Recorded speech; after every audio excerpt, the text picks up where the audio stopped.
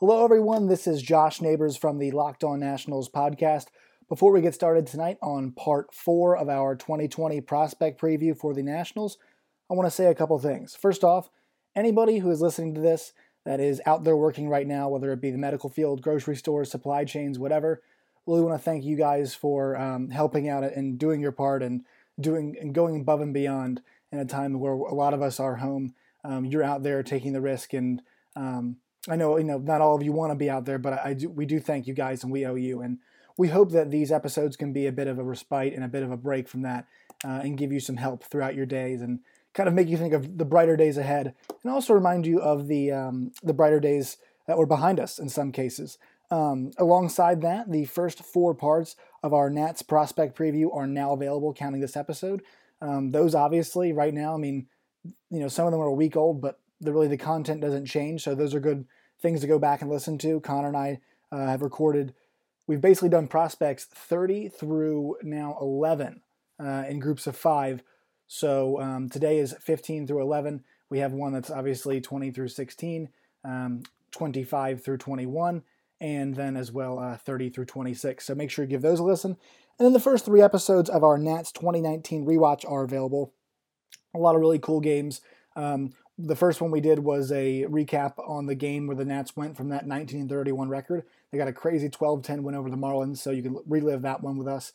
The Max Scherzer 10 strikeout game I did on my own, mixing in a lot of the audio. That one was a fun one. And then we just did Patrick Corbin's 7-inning performance against against the Marlins after his friend Tyler Skaggs had passed away. So that one's available. And then our next one's coming out tomorrow, where we look at some of the Nationals game against the Mets that was at last August. So that is part 4 of our Nats 2019 rewatch that will be out. That's coming tomorrow. Also, I did a crossover episode with Nash Walker. That one is available as well too in your podcast feeds. We talk about a whole host of things: Syndergaard's injury, the proposed plan for baseball to come back maybe in May, although we're skeptical of that. What the MLB could do in terms of playoff scenarios and what the playoffs could look like, and what to do as a baseball fan during these times. What can you do to kind of relax and think about the game in a positive way while we don't have baseball? So go back and listen to all of those things. All right, here's my conversation with Connor, part 4 of our 2020 Nats prospect preview. All right, it is time for part 4 of our 2020 Nationals prospect preview. Josh Neighbors here with you. Connor Jones joining me. So Connor, it was funny. You and I were joking, and we said, finally some players that we might see soon as we get here into the top 15. We've got a group of players today. None of them are older than 22. So there's a probably good chance that we're not going to see any of these guys for a minute. Yeah, we might see one of these guys in maybe like 2026. They'd still be young players. They'd still be under 30 years old at that point. We're doing 15 through 11, and I'd like to report for the first time we don't have any pitchers in this group. We got all position guys. So I want to start off, and I believe this is how you pronounce this, and you can correct me if I'm wrong. I think it's Roismar Quintana, yes? Sounds like it to me. Reads like yeah. Yep, Roismar Quintana. I'm confident in the last name. Yeah, I am too. 17 years old.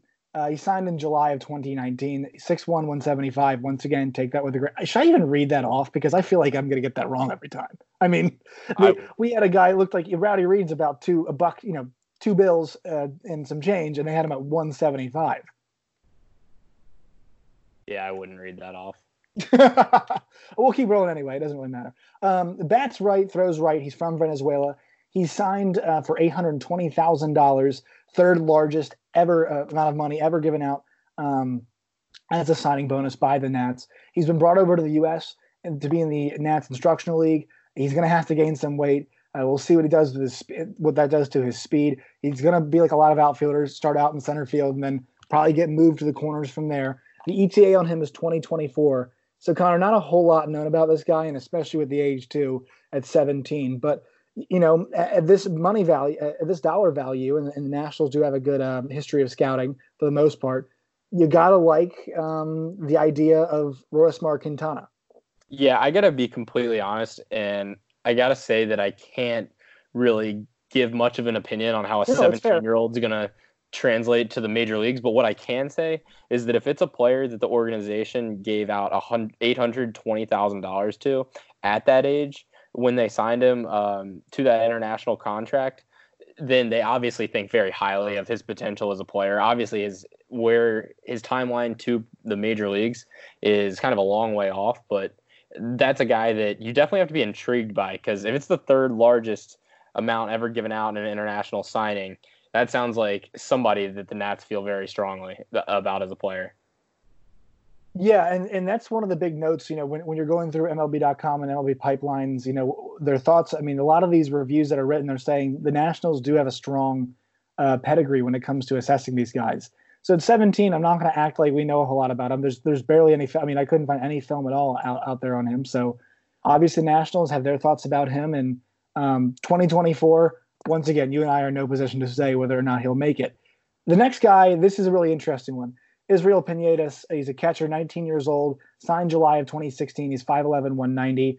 I think he's actually up from that. He looks like he's a bit heavier than that now, which is what you want as a catcher.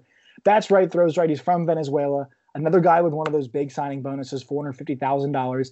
He was a New York Penn League All-Star in 2018, but broke his hand, missed the rest of the season. And so that's pretty encouraging that he was, an All-Star. But then he goes to Hagerstown last year and he hits 217, 278 on base, 35 RBI, 30 walks, 102 strikeouts, and 374 at bats. So you see, in those last two notes, the New York Penn League All-Star, the injury, and then his, kind of bad numbers last season. That's everything that we need to know, right? He's got a lot of work to do. He shows some flashes, and we're a bit worried about injuries at this point already with a broken hand, him being a catcher as well too, right? Yeah, the main thing, I don't really read too much into the batting average and on base percentage from last year, just because he's such a young player and he's a guy that obviously has never played nearly that many games before. I'm reading right now that he played 46 games, obviously, when he got injured in 2018, and then he comes out in 2019 and plays 101 games behind the plate. So at least he was able to stay healthy. It's going to be tough, I think, for a catcher to kind of learn to hit playing that many games every day. It can really kind of take a toll on you mentally and physically. He's also, the average age at that level of baseball is 21 and a half, so he's a young guy even for that league. But so I'm very intrigued by him as a prospect with his defense, and I do think that his hitting can come along because we've kind of seen some flashes of it at other levels. Yeah, I mean, and 30 walks, you kind of like those numbers. 35 runs driven in, it's not horrible.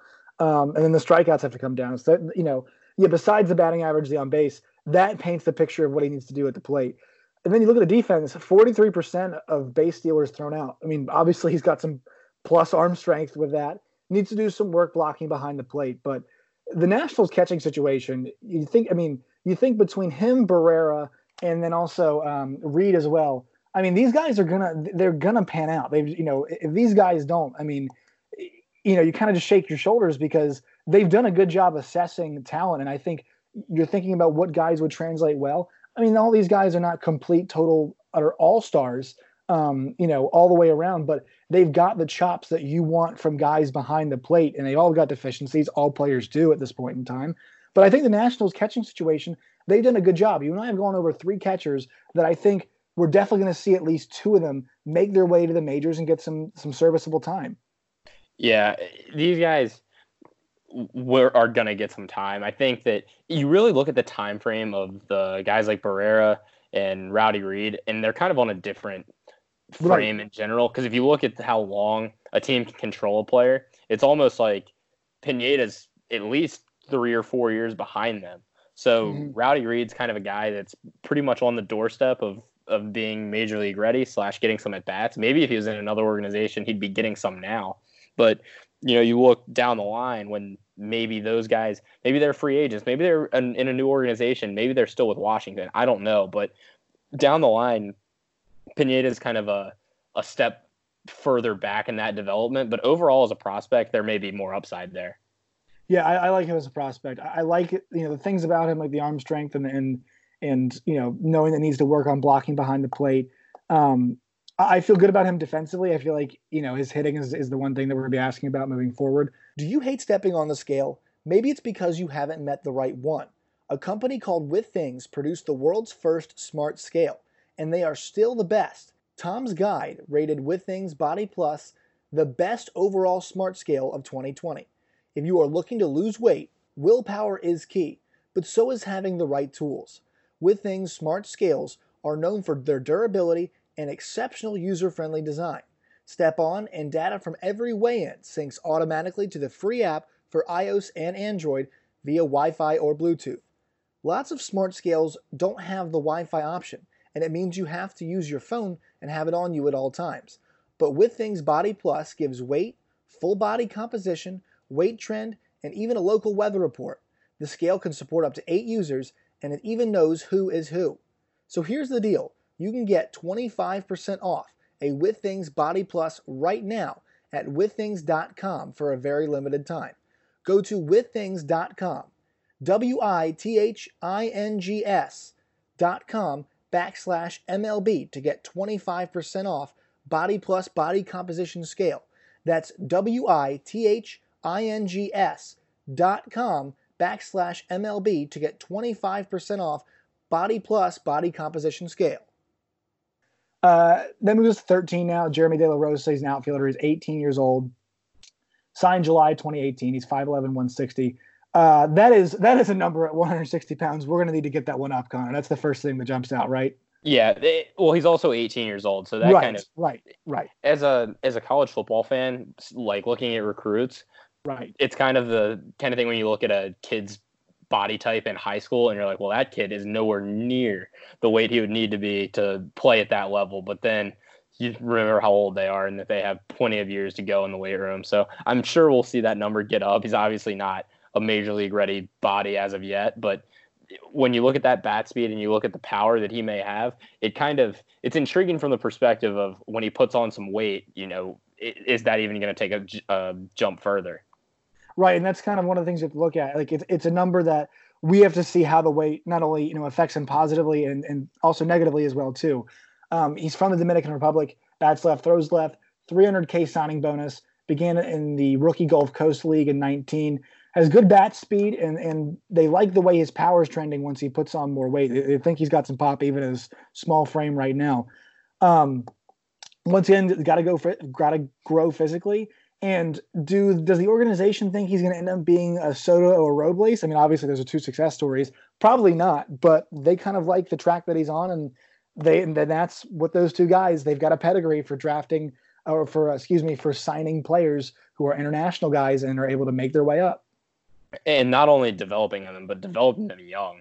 It's guys they've been able to get some guys ready pretty quickly, and obviously those guys are incredible talents. So I'm not sure it's fair to really compare anybody to guys that are as naturally gifted as that, but it's definitely a good sign that the organization's had success with guys coming from similar backgrounds. Yeah, 2023 ETA, we got to see, we don't have any tape on him. We don't have any stats yet. So we'll get to him, we'll be able to look at him more. But once again, he's a guy who, without being able to say anything, he's going into a good situation because we've seen what the organization can do. All right, number 12. I'm excited about this guy, Yasel Antuna. I believe it's how you pronounce it. You can correct. Do you know, Connor, if this is correct or not? I believe it's Antuna, Yasel Antuna. Yeah, I believe that's correct. Yeah. Shortstop, third baseman, a little bit second as well too. 20 years old, signed in the 2016, I believe. 6 foot 170, switch hitter, and he also throws right from the Dominican Republic. Signed for a franchise record $3.9 million. He struggled and had season-ending Tommy John surgery in 2018. Might not have the pure athleticism and range to play shortstop, so the organization ultimately sees him at third, and I think it's a good place because it's a situation that is, whether they figure it out or not, they are going to need some depth at third moving forward. He struggled during his limited reps. He needs to stay healthy and on the field, but I'm pretty high on him. The ETA on him is 2022, but I like the idea of this player, and I kind of like where he's heading. Had a rough season last year, only hit 220, but had 293 on base and was able to drive in 27 runs and work 32 walks. So kind of like where he's heading, and he's still young, only 20. Yeah, the big thing with him is he's got to get some reps because he's played 138 total games in the minor leagues total over the last 3 years. He only played 3 games last year. So the last time we really saw him on the field was 2018 in Hagerstown. So 2 years removed from that, 18 to 20. I mean, that's a long time for a person that age, a player that age. So he's definitely a guy to look out for in 2020 to see if he can stay healthy and what he can do if he's healthy. Because you look at that signing bonus, that you got to believe the talent's there if you trust the organization's ability to scout talent, which I certainly do. So he's one of the top guys in the organization overall, I'd say, to keep your eye out on, just because we really don't know what he can do as of yet. All right, our final guy of the night, Drew Mendoza, first baseman, 22 years old, is a third-round pick in 2019. 6'5", 230, bats left, throws right, 36th-round pick by the Tigers in 2016, decided to go to school to FSU. Senior year, he hit .308, driven 56 runs. He was a second-team All-American. Last year in Hagerstown, he hit .264, 377 on base, 25 RBI, 34 walks, 57 Ks. That's the real story right there. He can drive in runs. He's got to develop the power. And also, he's not, he can work some walks as well, too. Got to get the strikeouts down. So another guy right there, you can look at, some of his metrics and kind of project what he's got to work on. But also, too, I like him as an athlete. I like the idea of him as a first baseman. If we play baseball this season, the ETA on him is 2022. I think because of his age, because he played the 4 years or the 3 years at FSU, I would say it's the first time I'm feeling like this guy could maybe beat that projection, Connor. Yeah, some people may remember him if they watched any of the NCAA tournament, college baseball. Right. He was a really good hitter for Florida State. He's known for his ability to get on base, which he did at a very high level. For Florida State, he hit .308 and got on base. He had a 471 on base percentage, which is outstanding last year, which is kind of atypical for maybe a guy his size. He may look like more of a power hitter, but he did show some power at Florida State with 16 homers, but maybe more of an on-base guy. Defensively, he was definitely not considered a strong suit of his. He played third base at college, like you mentioned. Now he's over first base, so they definitely see him there. He got drafted where he did for his ability to hit and what he can do for you offensively. But a college guy playing 3 years in the ACC, you have to think maybe he's a lot more advanced than some other guys we see on this list. And that's what, you and I have been pretty complimentary of the guys who have played in good programs and have had success. I mean, I believe, I forget what year it was, he hit a home run that got them to Omaha, walk-off that got them to Omaha. The one thing I'm curious with him is, it appears that he is trying to generate more power, and it's causing him to strike out more. So with a guy who's this big, the power is there. It is there. It's available to you. It's a matter of getting it out of you with mechanics and reps. And so he's got to manage, getting that strikeout number down and having it manifest in some more power. Because at 6'5", 230, he's a pretty good athlete, right? We know that because he played 30. You got to be able to move a little bit to play at third base. But at that size, like you're not going to be hitting leadoff. You're not going to be hitting second, or you might be hitting second some, but you got to be able to move a little bit. For him, it's about generating that power. Yeah, as far as the strikeouts go, here's an interesting number that I have for you. Florida State last year, he played in 65 games, had 297 at-bats, and he struck out 72 times. And in Hagerstown last year, he played in 55 games, so only 10 less, 239 at-bats, and only 57 strikeouts. So if you look at that, he's really kind of cutting down on that strikeout percentage, it looks like. He's 24% strikeouts in first plate appearances in single A, while if you look at it at Florida State, it was about that same number, but obviously going from college to the pros is a jump overall. So I think that there may be some signs, some positive signs out of that just from when you look at his 2019 season that was split between college and the pros. And that's why, I think now 2022 is probably the reasonable time that we would probably see him. But if they were able to play a full season, I mean, I do think there's a world in which he could beat that, because the idea of them moving him from third and saying, don't have to worry about it. Like, there's no thought about him moving back to third, because if they thought about moving him back to third, that means the offense is not coming along where it needs to be. And they got to find some other way to get some usage out of him to see if he's a worthwhile player. They don't have that conversation because of his performance. And like you said, he was trending the right direction. So that's why I'm optimistic about him. And that's why I feel the best about him out of everybody on this list. I'll ask you that question now. Who do you feel best about? Well, it's hard to say with some of those younger guys. Overall, I'd say that the number one guy that I'm overall potentially feel the best about would be Roismar Quintana because of his age and what the Nats invested in him financially. I think that's really interesting to me, and I say that with basically zero knowledge on the player because we obviously haven't seen him yet at really any level. But that's really interesting to me. From a short-term perspective, I think Mendoza is the only one that's going to crack the major league roster within the next 2 to 3 years. Maybe Yasel Antuna can.